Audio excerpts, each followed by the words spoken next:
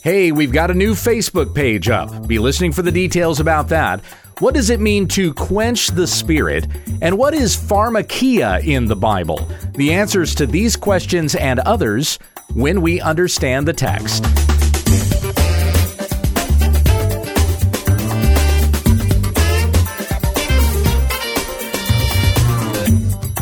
This is When We Understand the Text, a daily Bible commentary that we may be equipped for every good work in Jesus Christ our Lord.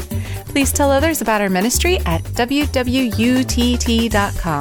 Here once again is Pastor Gabe. Thank you, Becky, who is not in studio with me. Sickness has struck the Hughes household once again. And thus far, it has claimed 3 kids and my wife. Hopefully it doesn't get to me because it has been, this one is particularly nasty. This past Sunday, I had the privilege of preaching at Providence Church in Marshall, Texas. What a great congregation.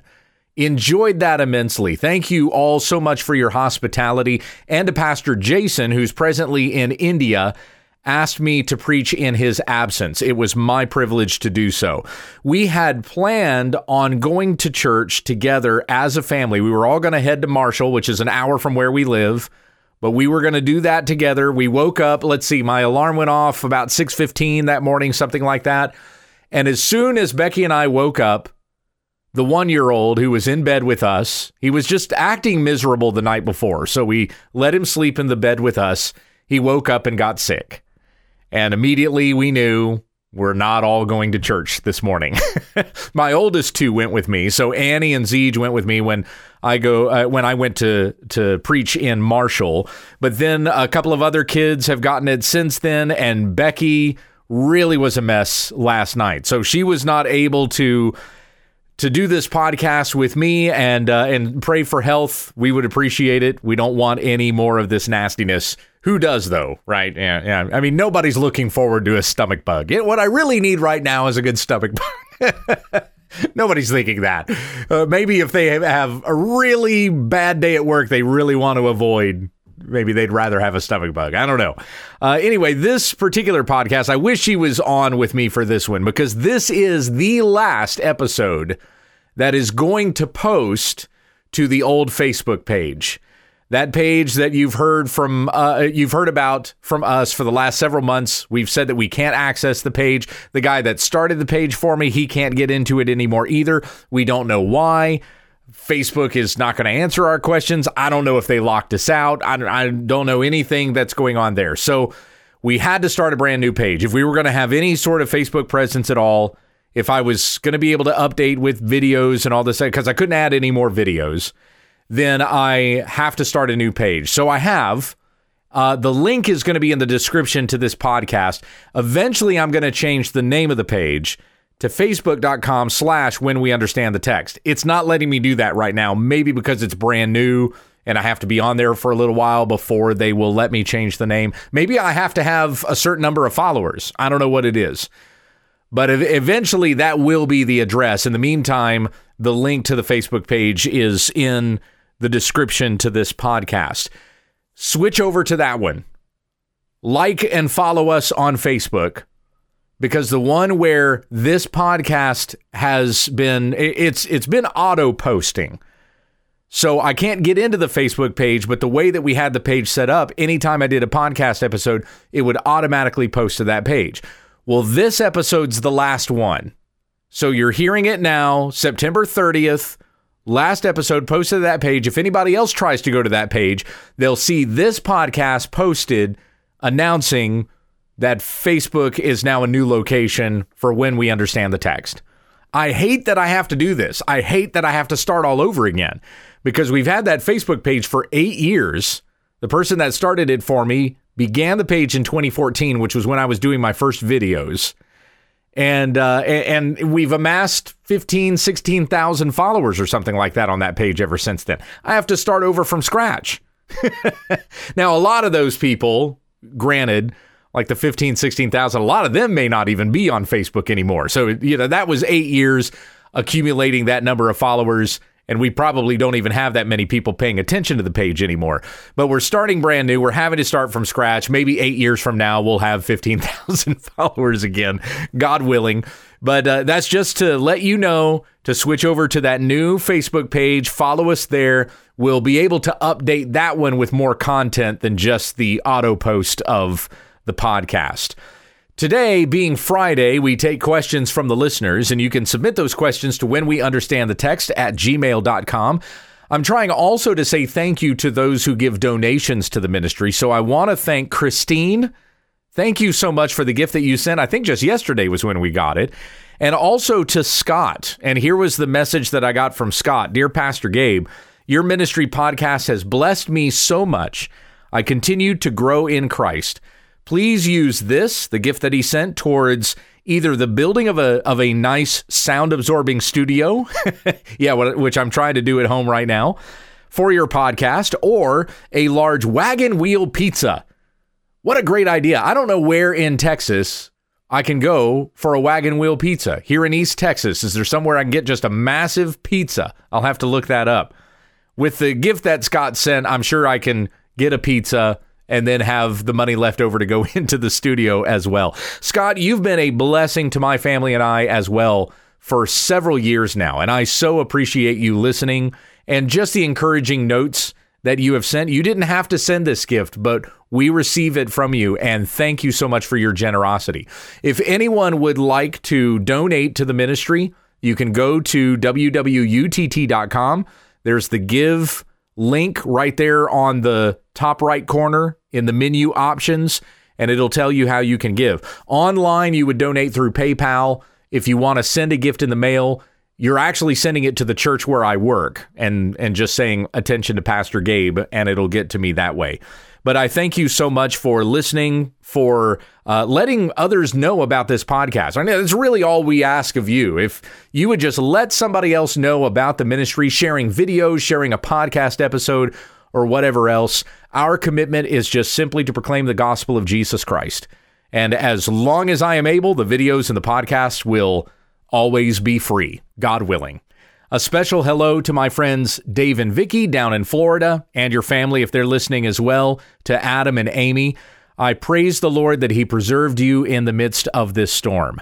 But there are many others who have been devastated by this severe weather. You've probably seen the videos. In some places, entire towns have been wiped out. So be in prayer for the disaster relief that is getting into the state. And I pray for those Christian ministries that are there not only providing food, clothing, shelter, cleanup needs, and things like that, but they're also sharing the gospel of Jesus Christ. And may the gospel be proclaimed in the midst of this devastation. God uses things like this, storms such as this, to draw people to himself. In Psalm 107, beginning in verse 23, we read, "Those who go down to the sea in ships, who do business on many waters, they have seen the works of Yahweh and his wondrous deeds in the deep. He spoke and set up a stormy wind, which raised up the waves of the sea. They went up to the heavens, they went down to the depths. Their soul melted away in the calamity. They staggered and swayed like a drunken man, and all their wisdom was swallowed up. Then they cried to Yahweh in their trouble, and he brought them out of their distresses. He caused the storm to stand still, so that its waves were hushed. Then they were glad because they were quiet. So he led them to their desired haven. Let them give thanks to Yahweh for his loving kindness and for his wondrous deeds to the sons of men. Let them exalt him also in the assembly of the people and praise him at the seat of the elders." May the gospel be proclaimed even in the midst of this devastation, and may people be brought to Christ, seeing that only in Jesus can we be saved from the effects of sin that we are witnessing in this world and the sin that is in our lives, that we may be forgiven and have fellowship with God and the promise of eternal life with him, where there will be no more devastation like this. There won't be crazy storms and death, and tears will be wiped away. We will live with our glorious, gracious Savior forever. Now let's get to some of our questions here. This first one comes from Ethan, and he says, "Thank you so much for the ministry. It has been a blessing for me in my life. I have a question that I was wondering about. What exactly does it mean to quench the Spirit?" And Ethan has a reference for his question, 1 Thessalonians 5:19, which is a short verse. It just very simply says, "Do not quench the Spirit." What does that mean? What does it mean to quench the Holy Spirit? Well, the word quench, it can mean to satisfy a thirst, like you quench your thirst. But in this particular context, it means to put out a fire. So don't put out the fire of the Holy Spirit. Well, that sounds kind of charismatic. So what does that mean exactly? Well, it doesn't mean that you can stop the work of the Holy Spirit. You can't. The work of the Holy Spirit is by His will. We cannot stop what the Spirit is going to do. Who can stop God? And the Holy Spirit is God. So what the Holy Spirit is going to do, He's going to do. Therefore, what does it mean to quench the Spirit? It rather means to stifle or hinder the effects of the Spirit. So as Paul is addressing a church, 1 Thessalonians 5, and these are his closing instructions to the church in Thessalonica, he says, starting back in verse 16, "Rejoice always, pray without ceasing, in everything give thanks, for this is God's will for you in Christ Jesus. Do not quench the Spirit. Do not despise prophecies, but examine all things, hold fast to that which is good, abstain from every form of evil." So you have this quick fire list of instructions in there, and right in the middle is do not quench the Spirit. So we might understand this as Paul saying, quenching the Spirit would be not rejoicing always. It would be to cease praying. It would be to not give thanks to God. It would be to despise the prophecies, not examining all things and not holding fast to that which is good. All of those things would be quenching the Spirit. It would be stifling the effects of the work that the Spirit is doing among Christians and within the church. So if we're not praying, we're quenching the Holy Spirit. If we are not growing in love with one another, encouraging each other, if we're fighting and we're squabbling, then we're quenching the Spirit. In Ephesians 4:30, the Apostle Paul said, "Do not grieve the Holy Spirit of God, by whom you were sealed for the day of redemption." That instruction there is really the same as the one in 1 Thessalonians 5. Might be a different word, but it's the same thing. Don't grieve the Holy Spirit, same as saying don't quench the Holy Spirit. Let me start in verse 29 there and read that in context. "Let no unwholesome word proceed from your mouth, but only such a word as is good for building up what is needed, so that it will give grace to those who hear. And do not grieve the Holy Spirit of God, by whom you were sealed for the day of redemption. Let all bitterness and anger and wrath and shouting and slander be put away from you, along with all malice. Instead, be kind to one another, tender-hearted, graciously forgiving each other, just as God in Christ also has graciously forgiven you." Same sort of a setup there in Ephesians 4. We have this list of instructions that all have to do with the same thing. It's building one another up with our words rather than tearing one another down. And in the middle, do not grieve the Holy Spirit. So grieving the Holy Spirit in this case would be to fight and quarrel and argue with each other, to slander one another, to harbor grudges. Then the work of the Spirit is not growing in that body. We are not progressing in sanctification because we're clinging to passions of our flesh rather than producing the work of the Spirit. When I first became the lead teaching pastor, which would have been 10 years ago now, so I was an associate pastor from 2010 to 2012. The senior pastor moved away to do a church plant, and then I moved into that spot after him. And then I taught in the lead pastor position for 8 years. Now I'm an associate pastor again, working with Tom Buck at First Baptist Church in Lindale, Texas. Anyway, when I first became that lead teaching pastor, there were some great people in the church that were asking what they could do to help me. You've got a lot on your plate. Is there anything that you could designate to us that we could do to help. And I really struggled to find things to give them to do because a lot of what I needed to do were simply pastoral responsibilities. I couldn't give that to somebody else. It just had to be done. There was work and other things in the church going on, and people were filling in those spots nicely. But those things that I had to do pastorally, I just had to do them. So there was one sermon that I was doing, I think it was in 1 Timothy at the time. And I said, a lot of you have been asking me, what can I do to help? Is there something that I can help take something off of your plate or make your job as the lead teaching pastor now a little bit easier on you? And I said, I've given this a lot of thought and prayer, and here's what you can do to help me. Love one another.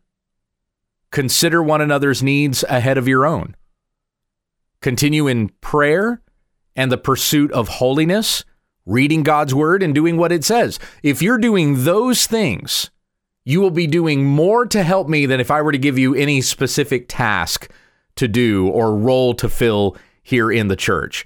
Because if there are people who are sinning, if they're squabbling with one another, if there's bitterness and infighting and grudges or they hear the sermon and then they go home and they behave in the world completely different than their attitude on Sunday morning. They live like heathens for 6 days in the week and only pretend to be Christians on Sunday. If that was what people were doing in the church, they would be quenching the Holy Spirit. And any work that I'm trying to do as the pastor is not going to be accomplished because this people that I'm supposed to be growing in the Word of God are not growing if they're living according to their flesh and not according to the Spirit. It was this sort of a thing that Paul was confronting in the church in Corinth in 1 Corinthians. Now, he doesn't say in 1 Corinthians anything as explicit as, hey, you're quenching the Holy Spirit, but that's certainly what he has to rebuke them for and name specifically, these superficial things that the church is going after that's keeping them divided from one another, even though they've had the gospel as long as they've had it, as long as that church had been around, which had just been a few years, but Paul was with them for a year and a half. Yet they were not growing in the Spirit. Paul says we've got the gospel. We have spiritual truths to pass on to a spiritual people. In 1 Corinthians 3:1, he says, but I was not able to speak to you as to spiritual men, but as fleshly men, as infants in Christ, because they were not living according to the Spirit of God. They were living according to their flesh. So the gospel was still there. They were certainly Christians, but they just weren't growing and maturing in the Lord. They were quenching the Spirit, going after things in their flesh rather than living according to the Spirit of God. Now, the fruit of the Spirit, right? The fruit of the Spirit, according to Galatians 5:22 and 23, is love, joy, peace, patience, kindness, goodness, faithfulness, gentleness, self-control. Against such things, there is no law. If you're doing those things, you're growing in the Spirit. If you're doing what's contrary to those things, you're quenching the Spirit, the works of the flesh. Paul mentions those earlier, beginning in verse 19. Now, the deeds of the flesh are evident: sexual immorality, impurity, sensuality, idolatry, sorcery, enmity, strife, jealousy, outbursts of anger, selfish ambition, dissensions, factions, envying, drunkenness, carousing, and things like these, of which I forewarn you, just as I have forewarned you, that those who practice such things will not inherit the kingdom of God. Now, that list is not even necessarily just quenching the Holy Spirit. It could be revealing that you're not even a Christian at all. But in the body of Christ, we must grow in those things that God has instructed us to do, that Jesus even modeled for us. Prayer, understanding the scriptures, singing psalms and hymns and spiritual songs, making melody in our hearts to God, encouraging one another, building one another up in this body of faith that we have been called into through the gospel of Jesus Christ. All of these things are living according to the Spirit. But when we act according to our flesh, when we're fighting and squabbling, when we're not praying, when we're not growing in those things that we should be doing as Christians, then we're quenching the work of the Spirit. The Spirit's still there, but the work that he would be doing in us is not having its effect since we're going after the things of our flesh rather than the things of God. Now, I have just mentioned to you this list out of Galatians 5, the works of the flesh and the fruit of the Spirit, that actually ties into the next question that I have here. So this one comes from Cynthia, and she says, Pastor Gabe, could you please do a teaching on pharmakia? It's so relevant, especially now, and most Christians I speak with have no understanding of it. Please keep your what videos coming, as they are so well made and truthful. Thank you so much, and I pray God blesses you and your family mightily. Thank you so much, Cynthia. Right now, you can pray for health, that this flu bug will no longer ravage our household. Okay, pharmakia, what is she referring to there? Let me play a video for you. This is a what video that I did that doesn't explicitly mention pharmakia, but I'm going to tell you where it comes in here once I get to the end. This was the video that I did on smoking pot. Is it okay to smoke marijuana, or is that a sin? Listen to the video. Is smoking marijuana a sin? Well, it used to be that you could say yes because it's illegal, and that would be that. But now that marijuana is legal medicinally and recreationally, is it still sin? Yes. 1 Corinthians 6:12, all things are lawful for me, but I will not be mastered by anything. Often marijuana is compared to drinking alcohol or caffeine, but they are not the same. You can drink a glass of wine and not get drunk, or have a cup of coffee and still operate heavy machinery. But if you take one puff on a joint or a bite of Aunt Mary Jane's special brownies, you get high. The whole point of marijuana is to alter the consciousness, which diminishes your thinking and functioning. While God does not put an absolute prohibition on drinking alcohol, it is always sin to be intoxicated. Drunkenness, whether by the vine or the weed, is not of the Spirit but of the flesh. Those who do it will not inherit the kingdom of God. But marijuana is a plant, and it was made by God, so that makes it good for us. Yeah, there are plenty of poisonous plants you don't apply that logic to. Adam and Eve ate of a forbidden plant. How did that turn out for them? 1 Peter 4 says to no longer live for human passions, but for the will of God. Unbelievers live in sensuality, passions, intoxication, and lawless idolatry. They are surprised when you don't join them in the same flood of debauchery, and they malign you. But they will give an account to him who is ready to judge the living and the dead. The Bible says, be sober-minded and have the mind of Christ. Your mind should not be mastered by anything else when we understand the text. All right, so in that video, there is it comes up on the screen, a list of references where it says that it's wrong to be intoxicated. Like, there's not a prohibition on drinking alcohol, but it's always a sin to be drunk or to be intoxicated. And one of those references that pops up on the screen is Galatians 5:21, drunkenness, which is a work of the flesh rather than fruit of the Spirit. Now, in that reference that is given, so it's Galatians 5:19-21, where it's the deeds of the flesh. The one in verse 20, that's sorcery. That's the word that we have translated in English from the Greek word pharmakia. And so that's the question that Cynthia is asking about here in the question that she submitted to the program. What is pharmakia? Well, the word appears only twice in the New Testament, Galatians 5:20, and again in the book of Revelation. Both times it's translated sorcery, or in some translations, witchcraft. Now, what English word do we have that sounds like the equivalent of pharmakia? Pharmacy, right? Where you go to pick up your drugs or your prescription meds. Now, there's nothing inherently wrong with prescription medication, but pharmakia, as it was applied in Scripture, or as the Greeks used it, was in reference to medicine or drugs that would be used in spells or enchantments. A person would take these hallucinogenic drugs and believe they were having these spiritual experiences, and in a certain sense they were, and communicating with the dead or seeing spirits walking around that they would not be able to see in a sober state. There are plenty of drugs that are used today recreationally that cause that effect of a person getting high or hallucinating or things like that. We don't necessarily think of them as having a religious experience, but that is definitely what is happening. They are turning their minds over to a force or a power that they have no control over. They're no longer in control of their minds. You could certainly say that it's physiological, but it's also satanic. And you will find in any of the harsh recreational drugs that get used in, the Western world, people that you've known who have been drug users, anything like this, any of those harsh drugs that you hear about, they've been used in some sort of religious ceremony.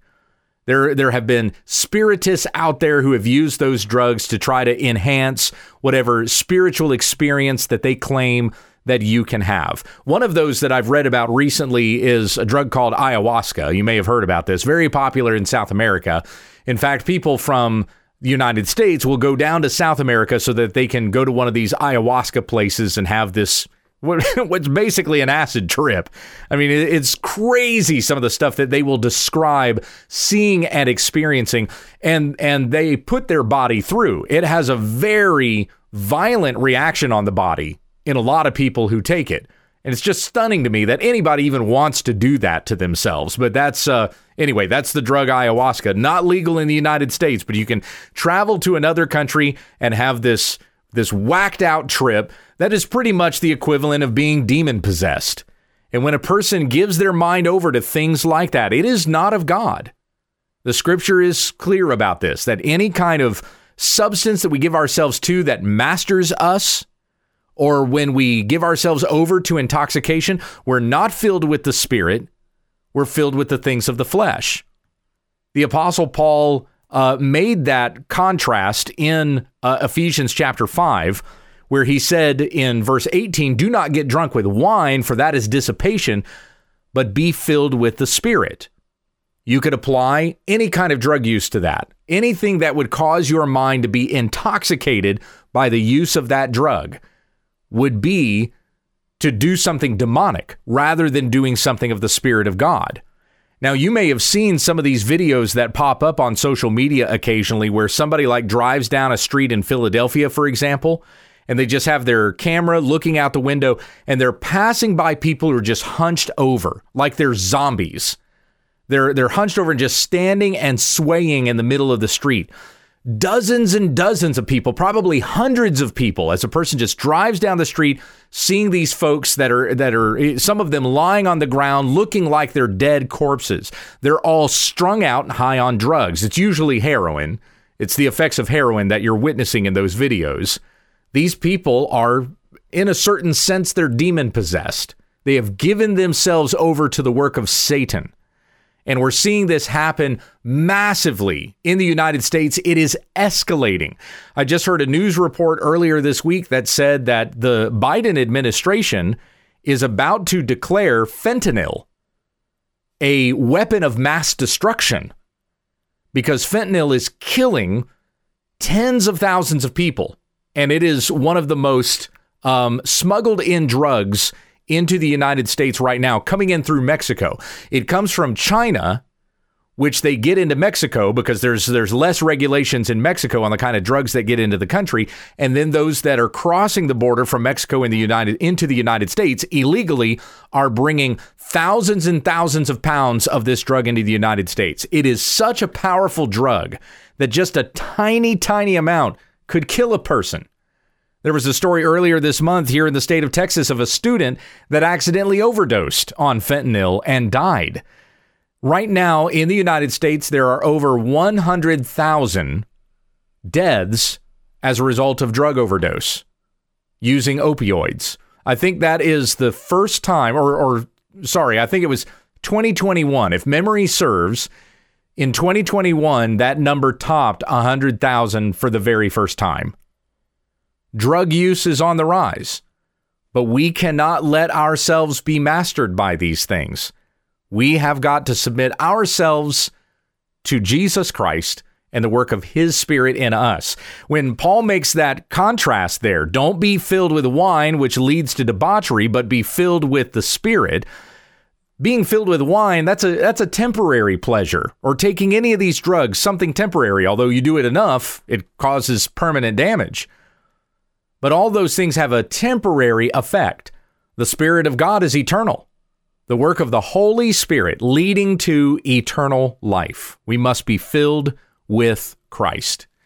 How are we going to rescue this dying culture, killing themselves either quickly or slowly with these fleshly passions and pleasures that they subject themselves to? How do we rescue them from this demonic work by giving them the gospel. Share the gospel of Jesus Christ. Only the power of God through faith in Jesus will transform a person from death to life, from the walking dead to walking in new life with Jesus Christ. Galatians 2:20, I have been crucified with Christ. It is no longer I who live, but Christ who lives within me. And the life I now live in the flesh, I live by faith in the Son of God, who loved me and gave himself for me. Jesus Christ died for our sins. He shed his blood on the cross for us. He declared, it is finished.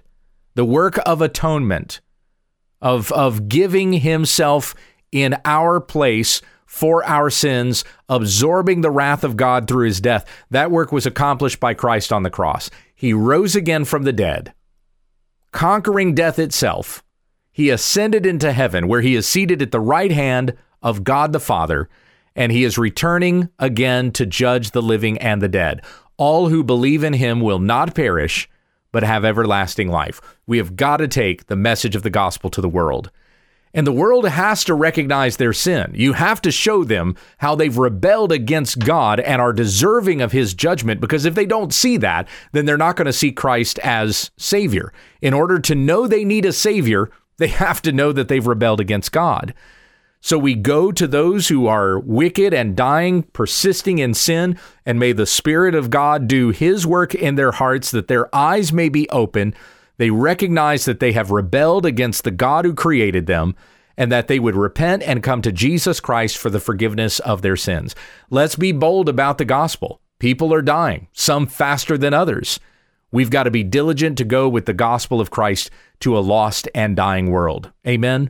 Thank you to everybody who submitted questions this week. If you've got any other questions or comments you would like to give to the program, send them to whenweunderstandthetext@gmail.com. I appreciate your prayers. Let's finish with prayer. Heavenly Father, I thank you for the goodness that you have shown us in Jesus Christ. Every single one of us, at some point, we were walking around in our own immorality and idolatry, our own addictions, the passions of our flesh. We were worshiping things that were not of God. Our hearts and our passions, our devotions were given over to things that would have been to our destruction if we had continued in those things. But you had mercy on us. And somebody proclaimed to us the gospel, that we would recognize our sin and need for a Savior, turning from the passions of our flesh and being filled with the Spirit of God, that we may walk in newness of life, no longer in the passions of our flesh that we once entertained, but now as a new creature, a new creation. The old is gone and the new has come. So teach us to walk in love, in joy, peace, patience, kindness, goodness and faithfulness, gentleness, self-control.